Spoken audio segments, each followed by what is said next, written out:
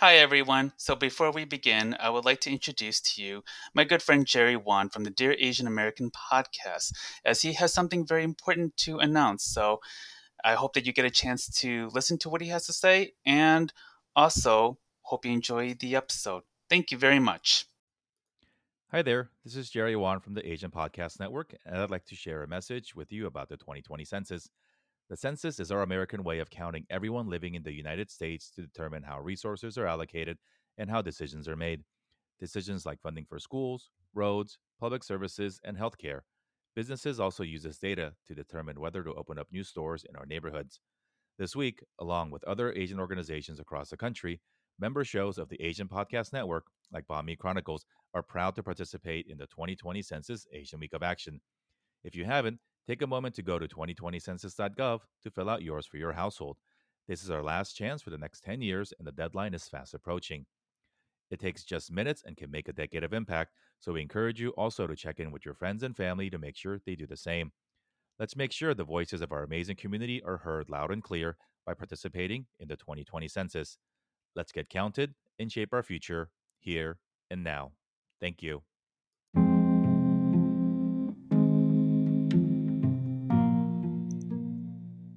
Hi, everyone. Welcome to the third season of the Banh Chronicles podcast. This is your host and producer, Randy Kim. For this season, I'm exploring the theme Where Do We Stand? In response to the API issues concerning COVID 19, anti blackness racism, and this year's upcoming presidential election. For this episode, I sat down with poet and author Cathy Park Hong. Cathy recently released her critically acclaimed essay book, Minor Feelings An Asian American Reckoning, this past spring. She is also the author of her poetry collection book, Engine Empire, Dance Dance Revolution, and Translating Moum, and is currently a professor at Rutgers Newark University and is a poetry editor for the New Republic. In this episode, Cathy talks about the anti-Asian racism in her op-ed piece, The Slur That I Never Expected to Hear in 2020, for the New York Times. We discuss a few of her essays in her latest book, Minor Feelings, which digs deep into the complexities of the Asian American identity, the model minority myth, the ongoing anti-blackness issues in the API community, and the life and death of Korean American avant-garde artist Teresa Hak-young Cha. I greatly appreciated this memorable conversation that I had with Cathy in this episode, and I hope you do too. Thank you. And special thanks to my sponsor, Lawrence and Argyle, a Viet American-owned merchandise line representing immigrant empowerment. Get yourself a pin, hoodie, or t-shirt and show off your immigrant pride. Visit them at www.lawrenceandargyle.com or on their Facebook page or on Instagram at Lawrence and Argyle.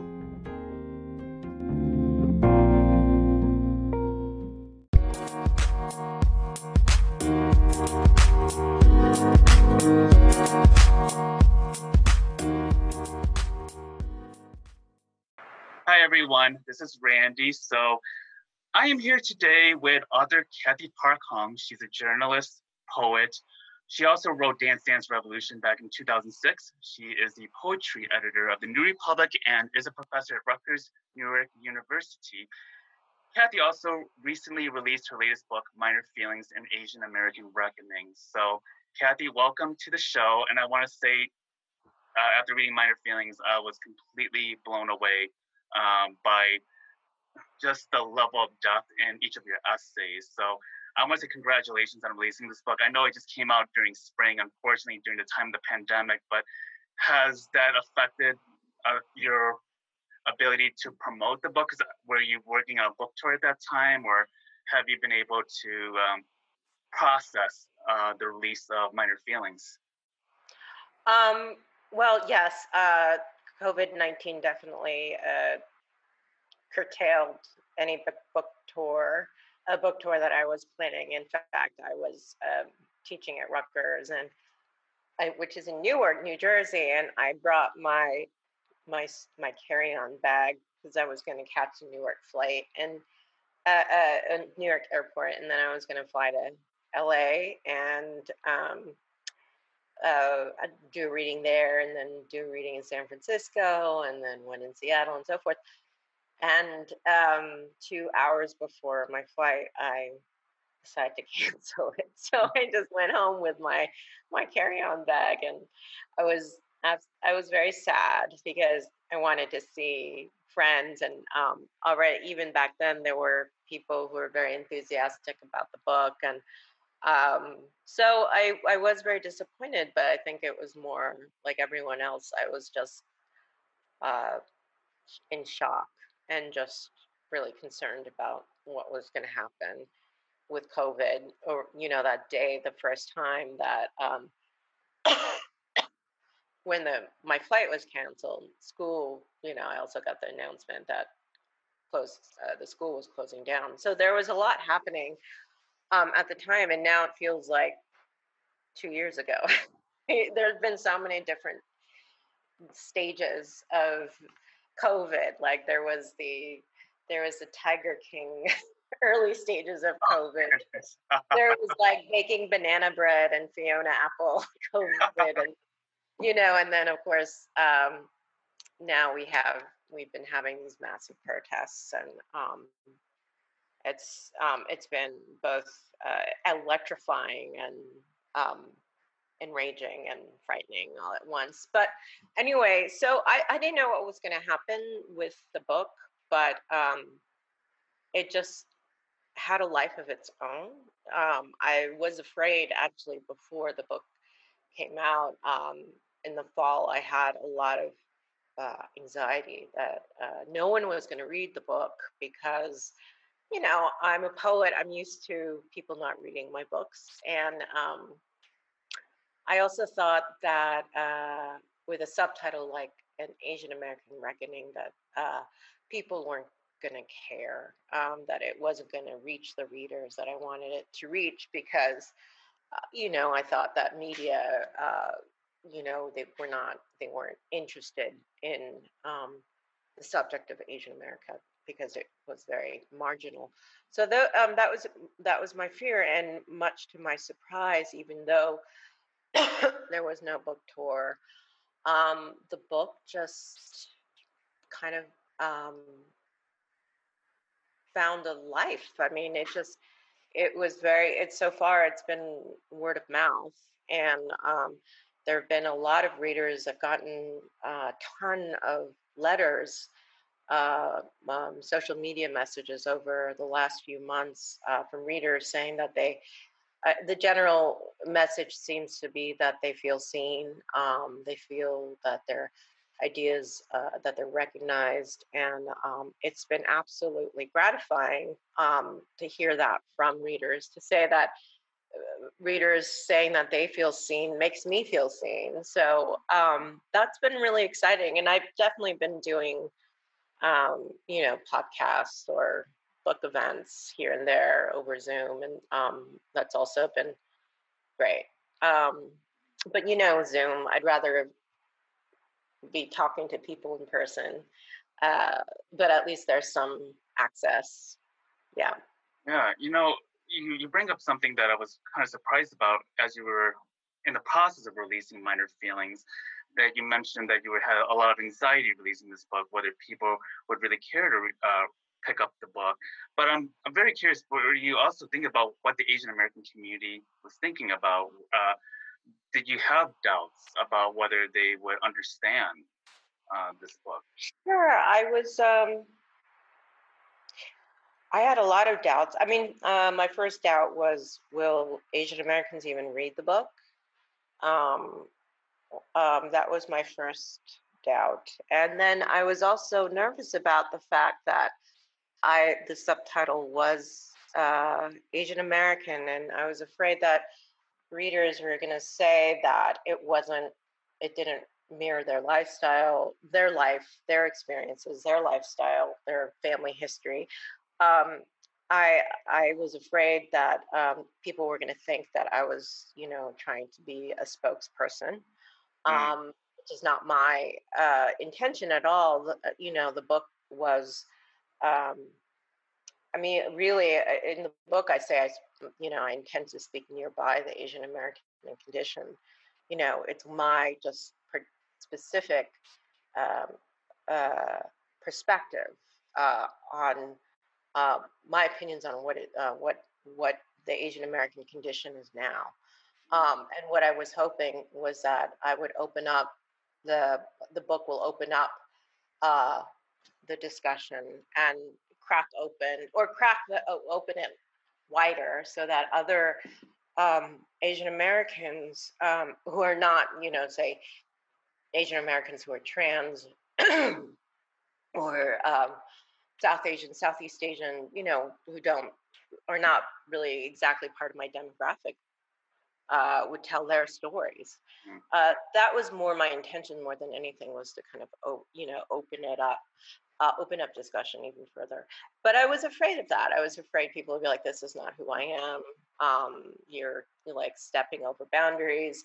I was afraid of what people were going to say about my interracial.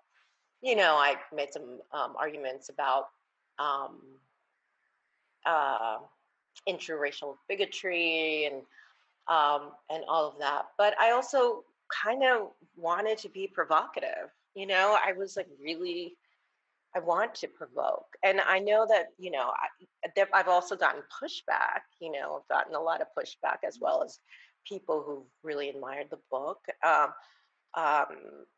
and they've been all over the place, and that's what I expected, and that's what I wanted. I didn't want to play it safe. I didn't want to write a book where I wanted everyone to agree with me. That's not how you start a conversation. That's not how you start an argument or anything. I mean, even in the I in the book, the first person in Minor Feelings, like that's not. Yes, it's autobiographical, but that's not like it. That I doesn't encompass who I am. Sometimes like I'm an asshole in the book, right? But then I also kind of exaggerated that persona because I wanted to be like, look, I'm not. It's really boring to hear about a person who plays always the victim or who's always virtue signaling, saying all the right things. It's also not very realistic. I think a lot of us have these uncharitable thoughts. So I think that was also another, I was concerned about it, that like I was also putting myself out there by kind of being an asshole, because I wanted to show that we're flawed. And, I think in the book, I was saying that, people expect, and not just white people, but other people of color expect the characters or the authors to always be good, and I just didn't want to play by that prototype. Thank you. And also, before we delve deeper into the book, recently you wrote a New York Times piece during the beginning of the pandemic called "The Story I Never Expected to Hear." In that piece, you talked about the rise of anti-Asian hate crimes during the beginning of the pandemic.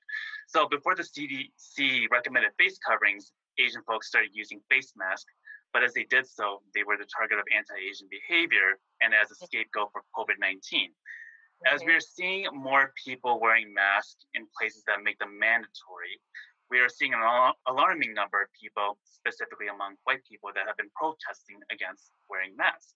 So I'm interested in hearing about your take on the attacks that Asian folks have been receiving for wearing their masks. And now, several months later, we are seeing this lead into a movement of people that are fighting against wearing them. I feel like there's an interesting connection there, right? I don't really.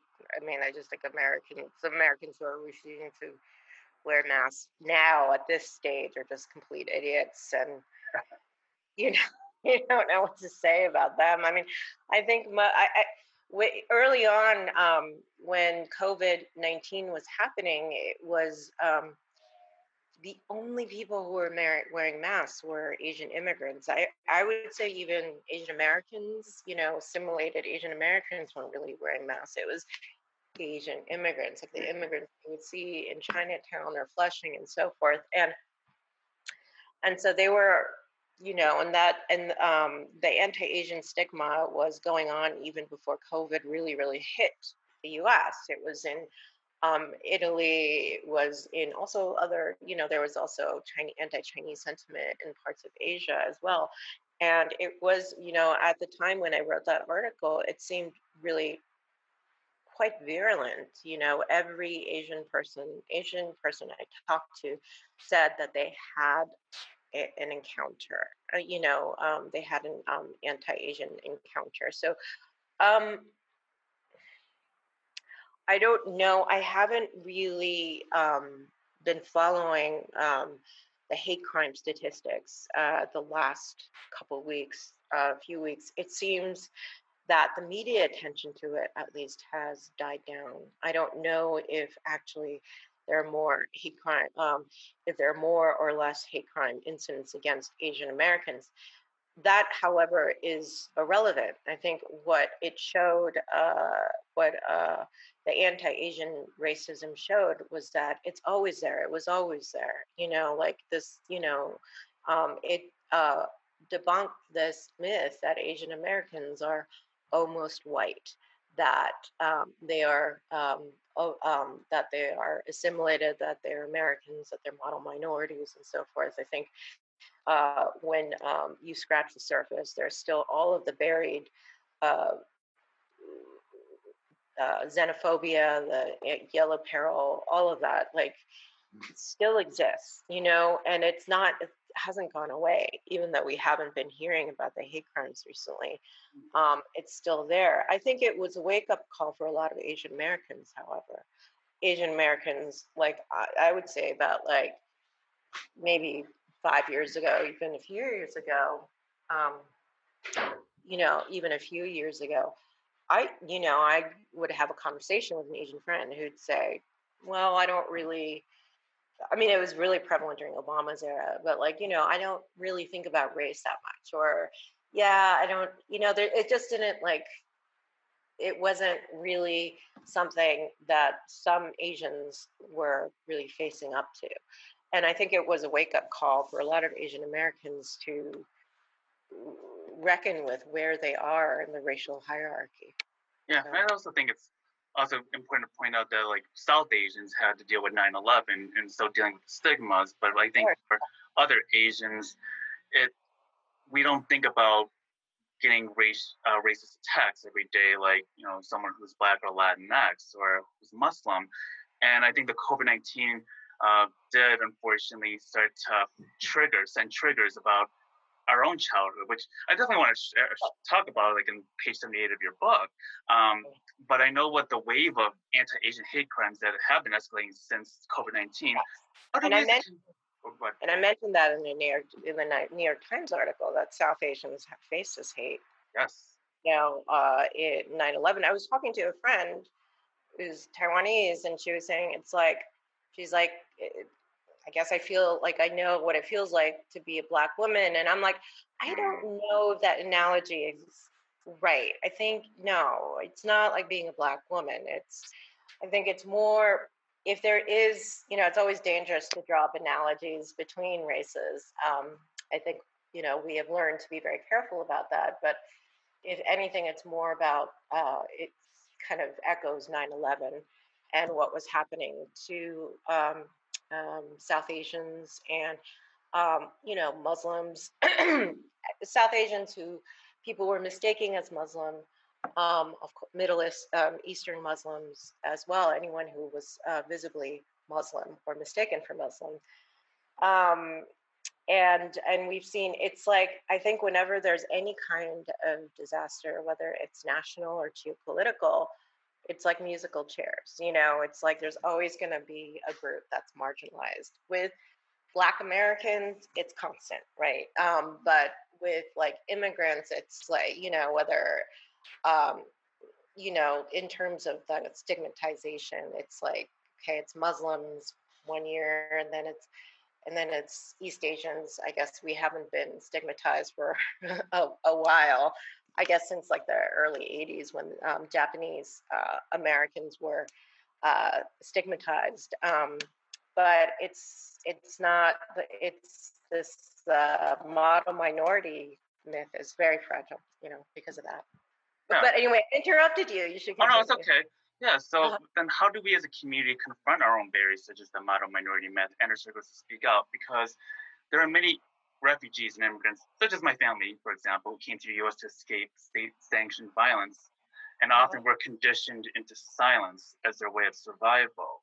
And I think of the word silence, too, and I think about, my family who came out of Cambodia and Vietnam, who had to deal with horrible genocide and seeing law enforcement and militarism dominate the country in such toxic, deadly ways. And when they see events like what's happening, I've had other friends who are also Vietnamese who are in my age group that have been told that their parents told them, stay quiet, don't get into trouble. And it feels like this whole condition of we gotta stay silent to survive, but then we see that silence also harm us. So I wonder, how do we confront those barriers, and how do we confront the model minority myth that harbors a lot of the silence that we're forced into? I think it's happening right now.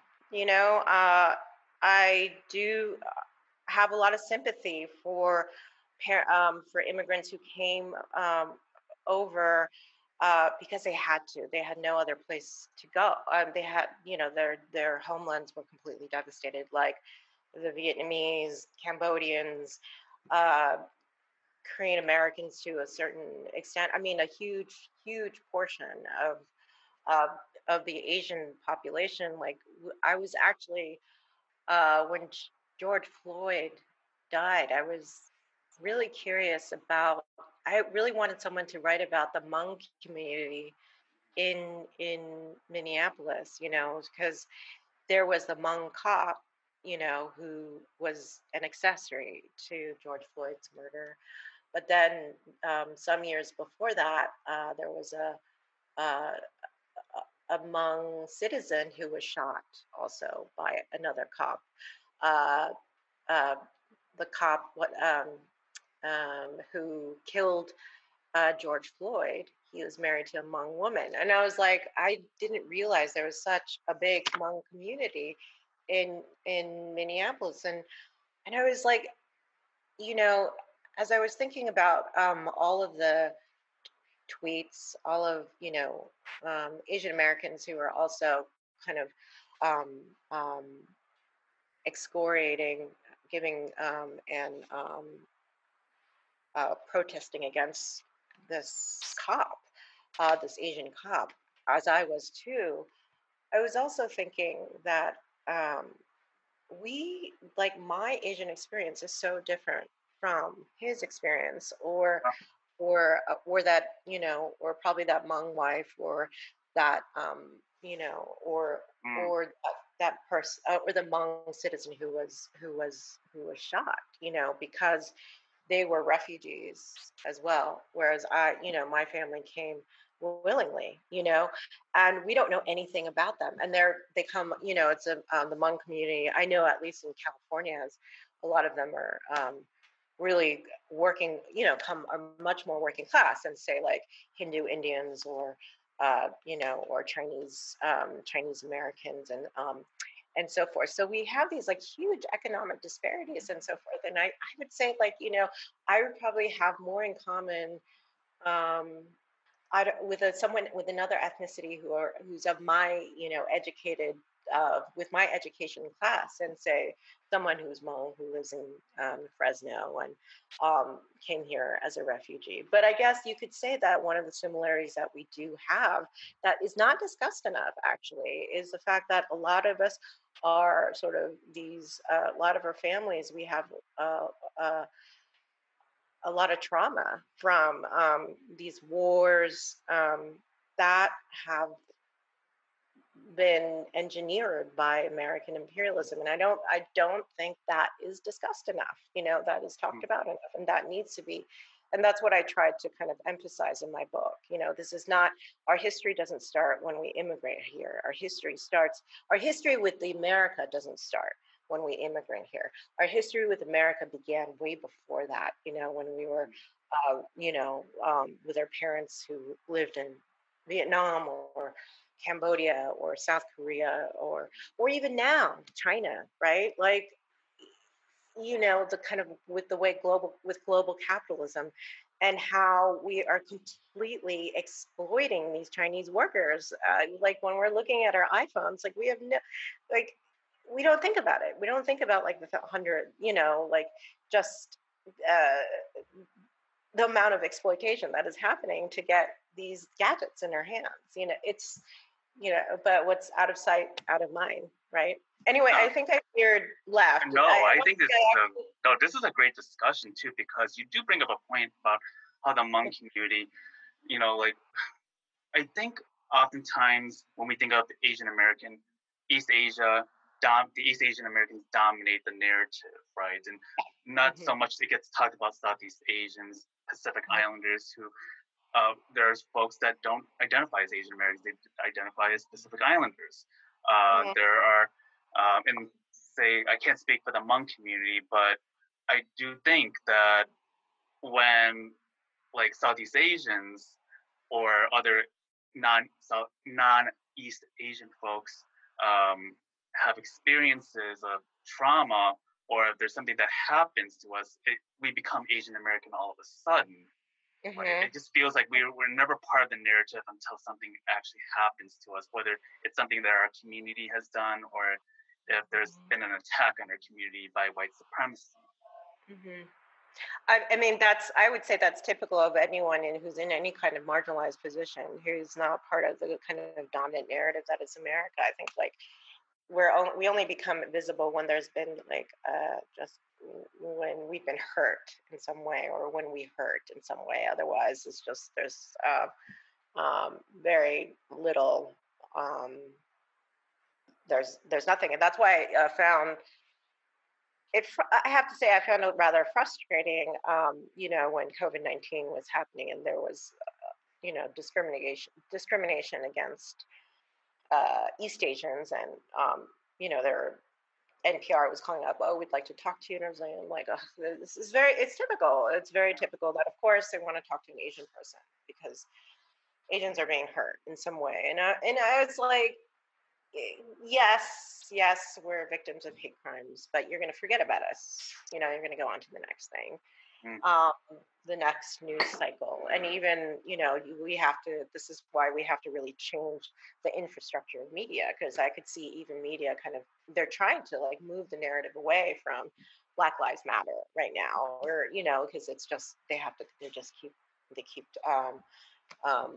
turning it along. What I've been saying is that like with anti-Asian, when people have been talking about how scared they were back in March and April. And I was like, we need to take this fear and turn it into rage. We need to like realize this has to be a wake up call. We need to be angry, instead of being afraid and not going out of your apartment. And we need to just realize what is this racism about? Where is this coming from? And also kind of ally ourselves with Black Americans and Black and Brown Americans, and that is happening. That's happening right now, and I find it really, and I don't know. I wish someone could like tell me statistically if there are more Asians are doing this. I mean, it seems like with the Asian Americans that I know, that I'm friends with, that are in my immediate circle that I follow on social media and so forth, they are galvanized in a way that I don't think I've read about since the late 60s and the 70s. So so that makes me excited, and I really hope it continues to be that way. So yeah, and I know that before you brought this up, I was actually going to bring up the 1992 LA riots and the narrative that pits Korean communities against Black communities, and also what people do forget. And I think you mentioned how the media tends to move along with the narrative and just abandon it. Like, for example, Soon Ja-do, a Korean female store owner, shot and killed 15-year-old Latasha Harlins in her store, and Soon Ja-do received a very light sentence. And this came months before the Rodney King verdict. So it seems like we see a lot of these familiar parallels today in the wake of this current civic unrest. And it also kind of it puts the Asian American community to be confronted with perpetrating of harm that's been done towards Black Americans, and the struggle of building solidarity with Black Americans, right? Yeah, I think there are definitely parallels between what's happening now in the LA riots. I think a lot has changed. I think people's consciousness has changed quite a bit. I think uh, uh, white Americans think differently. Progressive white Americans, I would say, Asian Americans think differently. I would say the protest tactics are also quite different. It was, the LA riots was a really kind of painful time, and it was also it's very complicated. In one sense, I want to vilify the Korean American merchants who were anti-black, very clearly anti-black, and were not engaging with the black community. I also think that there were also communication problems. Uh, between Koreans and Black Americans. I also think that the narrative was just a conflict between Koreans and Black people without them dealing with, no one really was looking at the long history of how, um, African Americans were basically segregated, not prevented from living in certain neighborhoods, or very pretty much like penned to, South Central, um, and redlining, because of redlining, and how there was no manufacturing jobs, and also about the long history of police brutality and so forth. It's like, and Asians were there. They were both perpetrators, but they were also pawns. But I think now it's like, and now it's different. Like, as you could see, like it was really kind of amazing when I saw footage of the protests happening in LA, and the protests. I mean, I think there were definitely immigrant and small businesses that were vandalized and so forth, but the protesters were not sticking around in South Central. They were not sticking around. They were not going to K Town or wherever. They were like heading. They were in Rodeo Drive. They were like in Third Street Promenade, Santa Monica. They were like going. And they were peaceful. And mostly they were peaceful protesters. But they were like also, if there was looting and vandalism, it was Louis Vuitton. It was it was An Apple store, it was an Apple store. It was Steve McQueen. It was like, but it was also just people just rallying and going. Like when the LA riots was happening, they didn't make it. None of the rioters made it past. They couldn't get to Beverly Hills. They couldn't get to, like, they were just like the cops were all lined up. They were few. They're like the white people were unscathed, and there were no white people. It was all Latinos, all Asians, and Black people. Just South Central, K-Town, and so forth. Now we're seeing just the mobilization just is so much grander, and which makes me more hopeful. I think very sad what happened with LA riots, but perhaps it was necessary for what's happening now. Who knows what's going to happen now? I don't know, but I do feel a little bit more hopeful than I also wanted to add in that another part of the modern minority myth, besides silence, is shame and guilt. And when we see like the harm, like Officer Tao, for example, being accessory to George Floyd's murder, like in the past, I would see a lot of Asian Americans feel bad or shame. It's like, gosh, I don't want to be associated with this. I feel shame that he's also Asian. But what I have seen is that there's more API folks starting to coalesce, like, okay, let's transform whatever guilt and shame we have to be productive, to think of how do we build solidarity, how do we have difficult conversations with our family members. Because I think as I talked to a few people for this upcoming season, one person told me that, or actually her name's Andy Tan, she said it's so easy to be on social media, to be talking in front of reporters about racism, but we can't easily have these conversations with our own family members. There's something that's holding us back. And I don't know if that was an experience that you've shared. Yeah, this is what that's been in the conversation, is like, you need to talk to your parents. You need to, which I've been doing. I mean, with my mother and father, they're not exactly the typical conservative Korean immigrants. They're more like independent thinkers, like as an example, my mother, when I was talking to her about the protest, I was like, Mom, I mean, I'm not afraid to have these conversations. I'm not afraid to yell at my parents. I'm always yelling at my parents. They're like, okay, fine. All right. I'll vote for whoever, fine. But like I was talking to my mom, and I was like, what do you think about these protests, Mom? And she's like, no, they're like, what happened to George Floyd was horrible. I can't believe they did that. That's awful. They should protest. The protest is necessary. This is what my dad said too. And then but I'm afraid. I'm afraid of the rioting. They shouldn't be rioting. I mean, that's not going to look good. And and she's like, and I'm worried. My mom owns cleaners in Cape Town, and she's like, I'm worried about.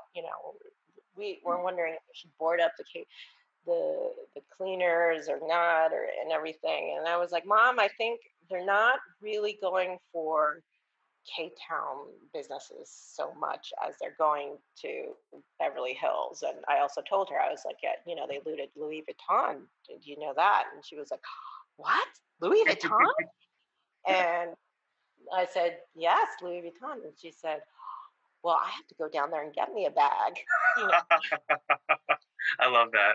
I love the fact that your mom has that humor, and no, it's a good way to good way to smash tape. I also feel weird about the way we talk about our Asian parents as this monolith, that they're all negative, stoic, must always, no. First of all, I know very few Asians who are parents who are Trump supporters, but like who are very anti-Black. But I'm like, not everyone's like that. You also have to treat Asian parents as a heterogeneous group. And I would say, like, my parents I'm not saying they're not. They can be quite anti-Black, but they're also surprisingly very racially quite progressive. Parents are complicated people, but I think that conversation is absolutely necessary to have with your family members. I was talking about this a few times with Mira Jacob, who is who wrote this amazing book, graphic novel, memoir, Good Talk. And she was saying, we were like, we need to, it never happened, but we were like, we need to have this forum where we need to talk about anti-Blackness in the Asian community. and we're like, it's not really the parents. Like, I'm more interested in kind of, and maybe you could talk to me about this. Like, I'm more interested in talking to the Asian American bros, like the bros who are in finance, or who are actually like the Asian Americans who are actually in positions of power, or, that is not me, that's for sure. Who are actually very like white adjacent, like the ones in Silicon Valley or Wall Street, or, like, I don't really know. Yang gang. Yeah, the Yang gang.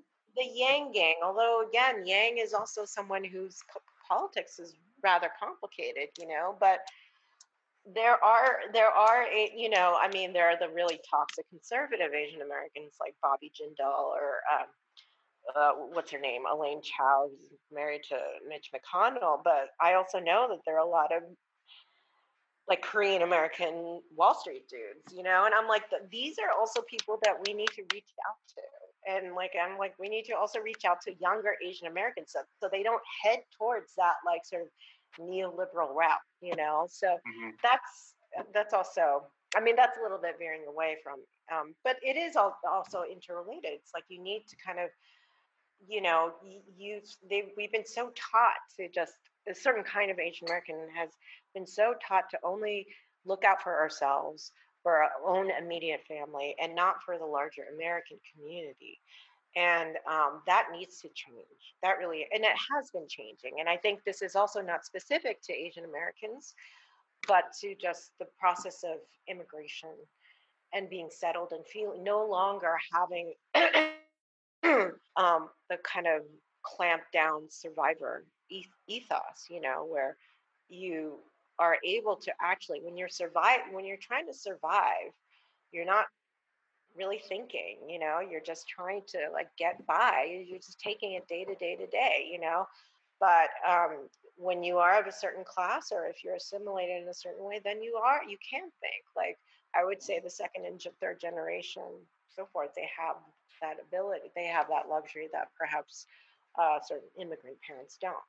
Yeah, so I do want to read page 78 in the chapter, The End of White Innocence. And I'll take a quick read here. So you mentioned, you're right, most white Americans can only understand racial trauma as a spectacle. Right after Trump's election, the media reported on the uptick in hate crimes, tending to focus on the obvious heretical displays of hate.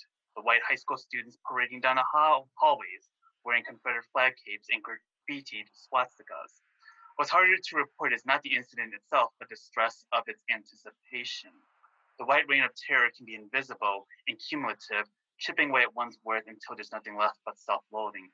The poet Bandhu Kapil wrote the following: "If I have to think about what it looks like when the far right rises, all I have to do is close my eyes and remember my childhood." Friends have echoed the same sentiment.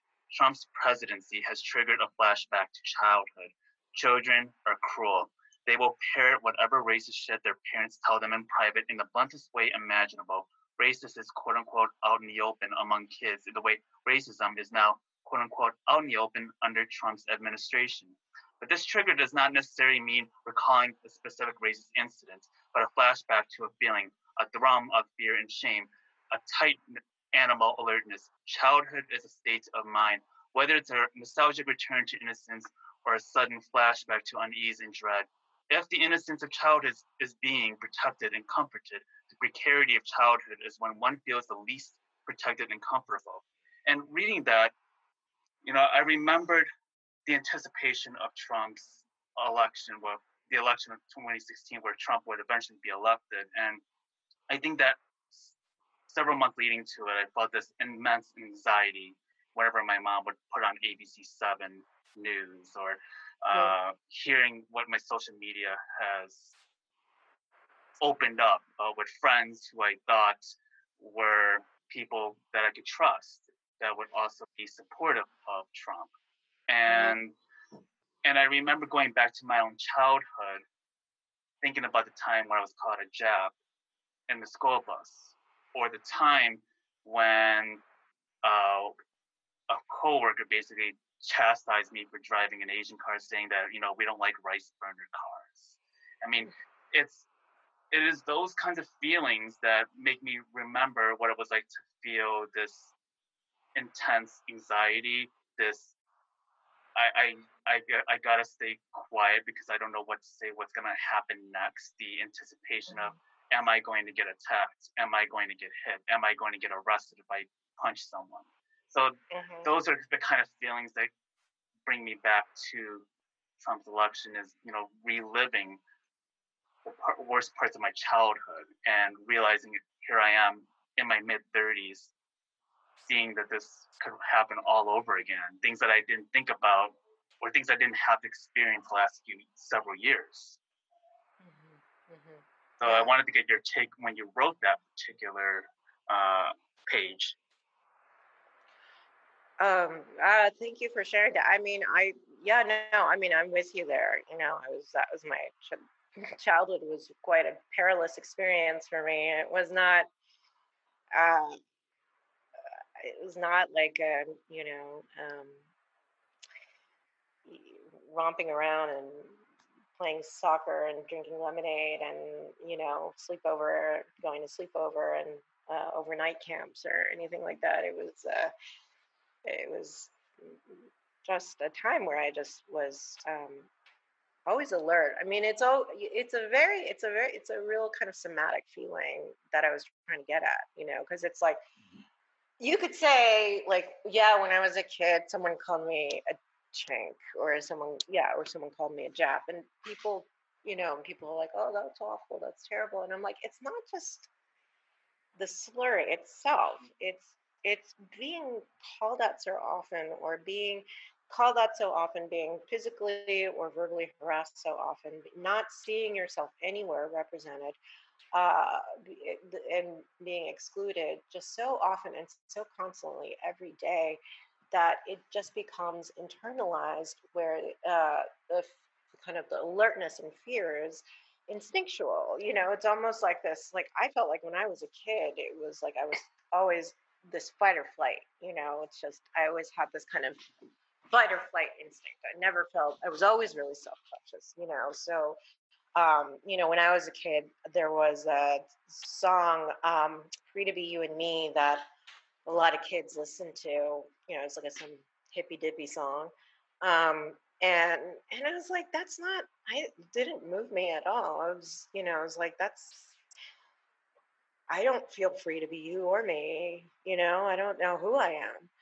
And, but it's a physiological feeling. It's something that's just really, that's deep, and it never, and unless you, and it's not just also the kind of your public life, it's being out of the house. For a lot of Asian Americans, they've also had hard family lives as well, which I don't think gets talked about enough. I think mental health is something that really needs to be explored more in Asian American communities. You know, like when I broached the subject of like seeing a therapist with my mom, and she's like, "Oh my God, is something wrong? Nothing is wrong, is it? You don't need to go see a therapist." And I'm like, "Mom, it's like I'm in New York. It's like going to see a therapist is like going to yoga. You always tell me to go to yoga. Well, I'm like going to see a therapist, but it's definitely something that needs to be processed. And I think the reason why I wrote that was I don't think I would have been able to write that essay if I didn't become a mother. Like I was, I started that book or conceived that book right before I had my daughter.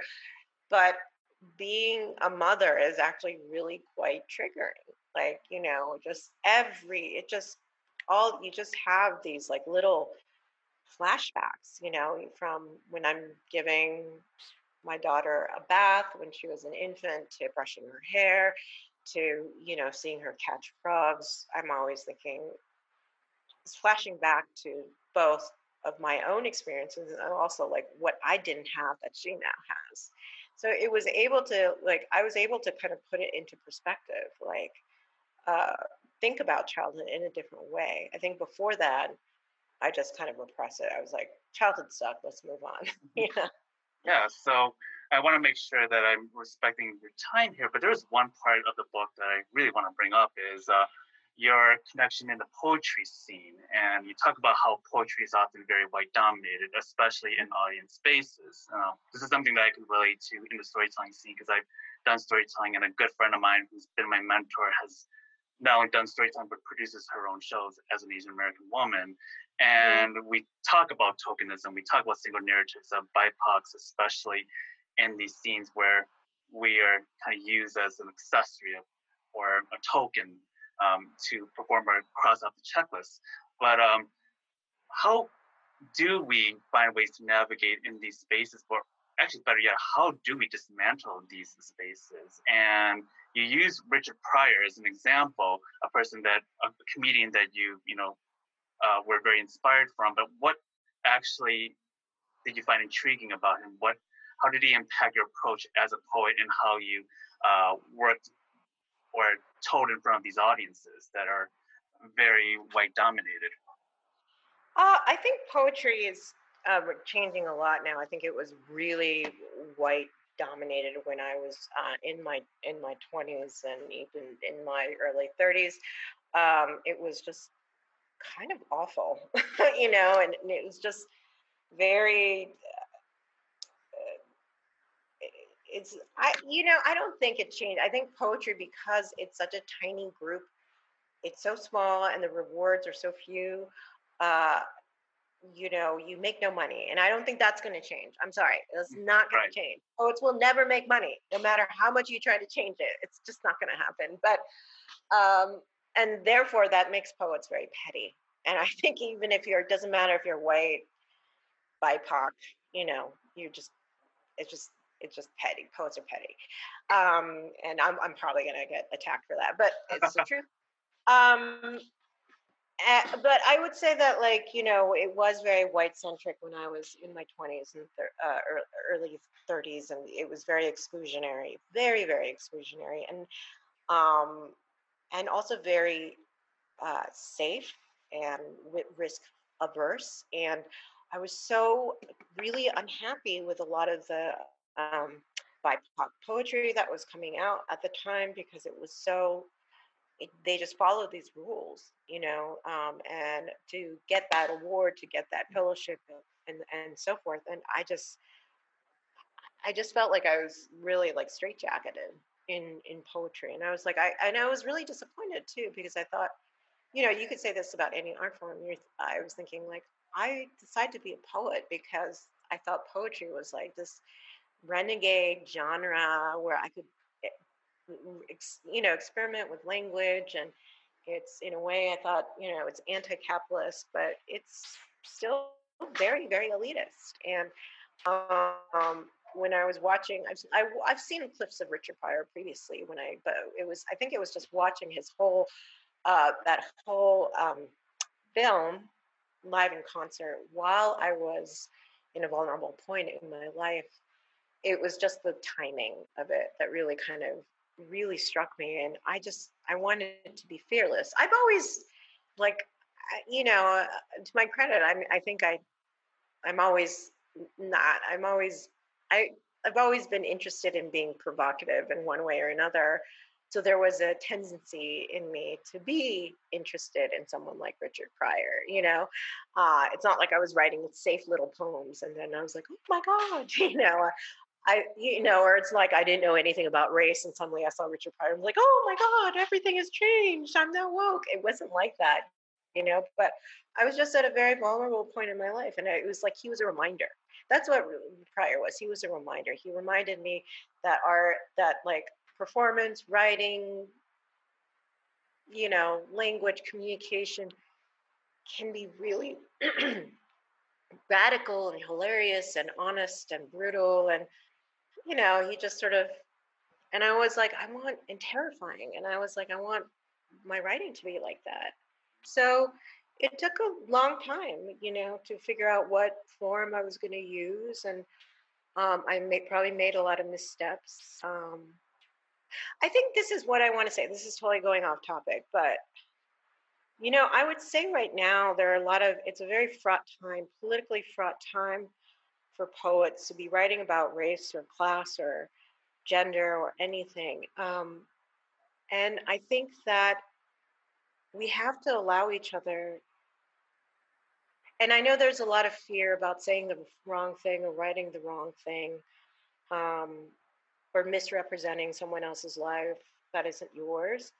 But I think that it's really important to forgive each other and allow ourselves to fail, you know, to make mistakes.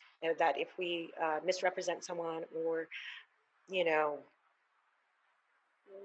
write something that's not as ethically sound as it could be,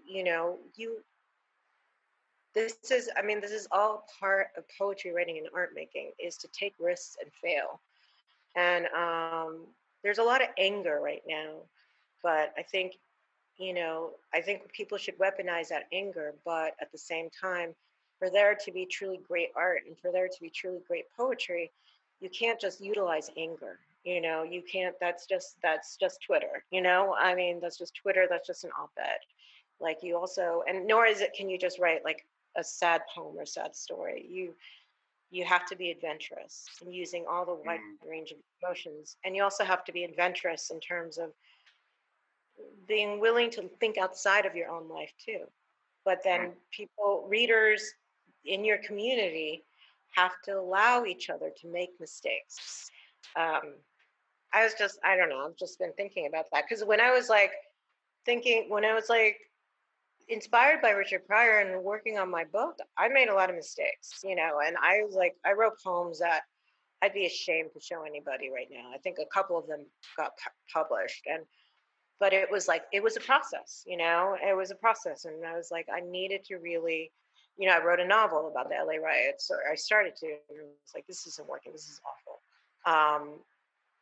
But these failures are necessary to really write something that feels true to you, and that feels new to you as well. Thank you so much for sharing this. And also, before I wrap up, I do want to thank you for acknowledging the work of Teresa Hawkins. I know we don't have time to go over her life. Maybe And you can ask one more question and it's sure. Okay. Well, thank you so much. So there was a particular chapter about Teresa Hawkins who I never knew about. She was an avant-garde Korean American artist who was raped and murdered back in 1982, I believe, at the age of 29. And just researching her work, like right after reading that chapter, it was particularly painful because we think of how her work has been under the radar, because I never knew anything about her. It was not something that people were talking about during the time of her death, up until I think years later that certain Asian American uh, programs started to slowly pick up on her work. And I'm glad that you were able to bring her work to light. But I also think that the stigma of talking about her rape and murder was also a fine line. It's like, how do we talk about her death, but not to the point where it overshadows her work, her legacy, what her true legacy should be about? So I was curious to know what was the process of discovering and learning about the life of Teresa Hakim Cha. And I recommend to everyone to get the book Dictate. I know it's an interesting, it's an orthodox book. It's not tied to particular genres. I think what's so beautiful about it is it has an unapologetic approach to language, about an unapologetic approach to history and arrival points and what have you. But I was curious about your own experiences writing about her, writing that particular chapter about her life. It was probably the hardest essay to write in the book. I mean, they were all quite challenging, but that was I would start it and then I would take a break from it for a month or 2 months. I mean, I started writing it, in fact, even before I really talked to her brother or really investigated and looked into what happened, because I was afraid to. I found it to be very depressing and grim. And I was like, I don't know how to turn this into an essay that's not just depressing and grim. Like, here's a horrible death, and like, how do I like write this essay so it's also just an homage to her and her artwork, and that it's also an essay that you want to read. And so it took a long time. I think what really helped was I was under the pressure that none of her family members wanted to talk. And what really fueled me to continue was interviewing her brother, who is still, he's in San Francisco, and he actually wrote a memoir about it. It's in Korean, and I read the memoir, which was, really crucial for that essay, and it was mostly about the court case and him going to all the hearings and so forth. But she's incredible, and Teresa Ha Kyung Cha's on the forefront of art making and writing and performance. But because she was raped and murdered in the early 80s, right when she had her first book published in her early 30s, like she was like a few days after, like a few days before her death, no less. Like, she just disappeared. And now, like, people do read her, but I don't think enough people read her. I think there should be more people read her, and that's been actually really amazing. With having Minor Feelings published, is like a lot of people who will pick up Dictate after picking up Minor Feelings, and that makes me feel good. And it's definitely not an easy book.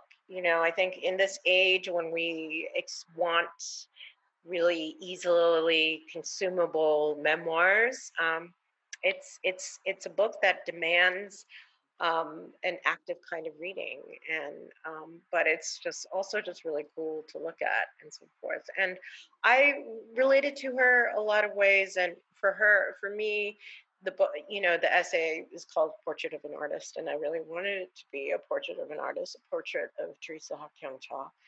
And and Minor Feelings itself is also kind of a portrait of an artist as well. Yeah, thank you so much for sharing that and sharing her legacy in your book. I do recommend people picking up Minor Feelings. And also, do you have anything that you're working on at the moment now that 2020 is kind of a wash year? Yeah, I am.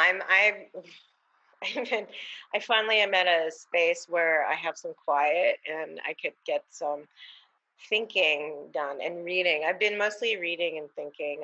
I have another book that I'm thinking of writing, and it's interesting. There's like a few people who are like, who were like, why didn't I wish she wrote about her mother more or something? And I'm like, that's kind of going to be my next book, but I also want to, which is also a very cliched subject, right, for an Asian American subject, but I also want to return to my experimental, poetic roots. Like the book of essays is probably like the clearest, most direct book I've ever written, and I think I want to write a book of prose. It'll probably be nonfiction, it'll be fiction, but I just want to, treat a traditional subject in a really weird way. So we'll see what happens. Yeah.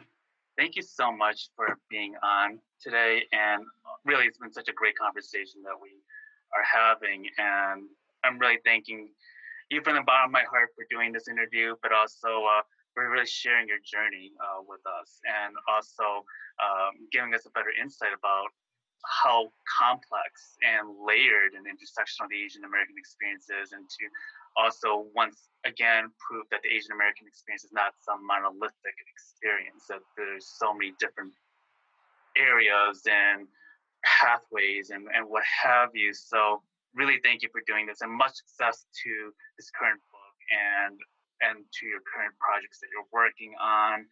So thank you so much for your time, Cathy. Thank you. It was really nice talking to you. And thank you. Yeah.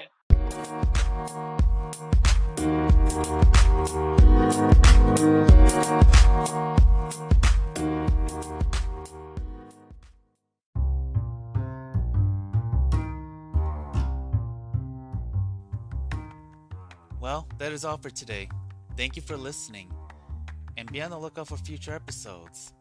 So follow me on the Banh Mi Chronicles on Facebook, or you can follow me on Instagram at BanMi_Chronicles. Thank you again, and looking forward to sharing more with you.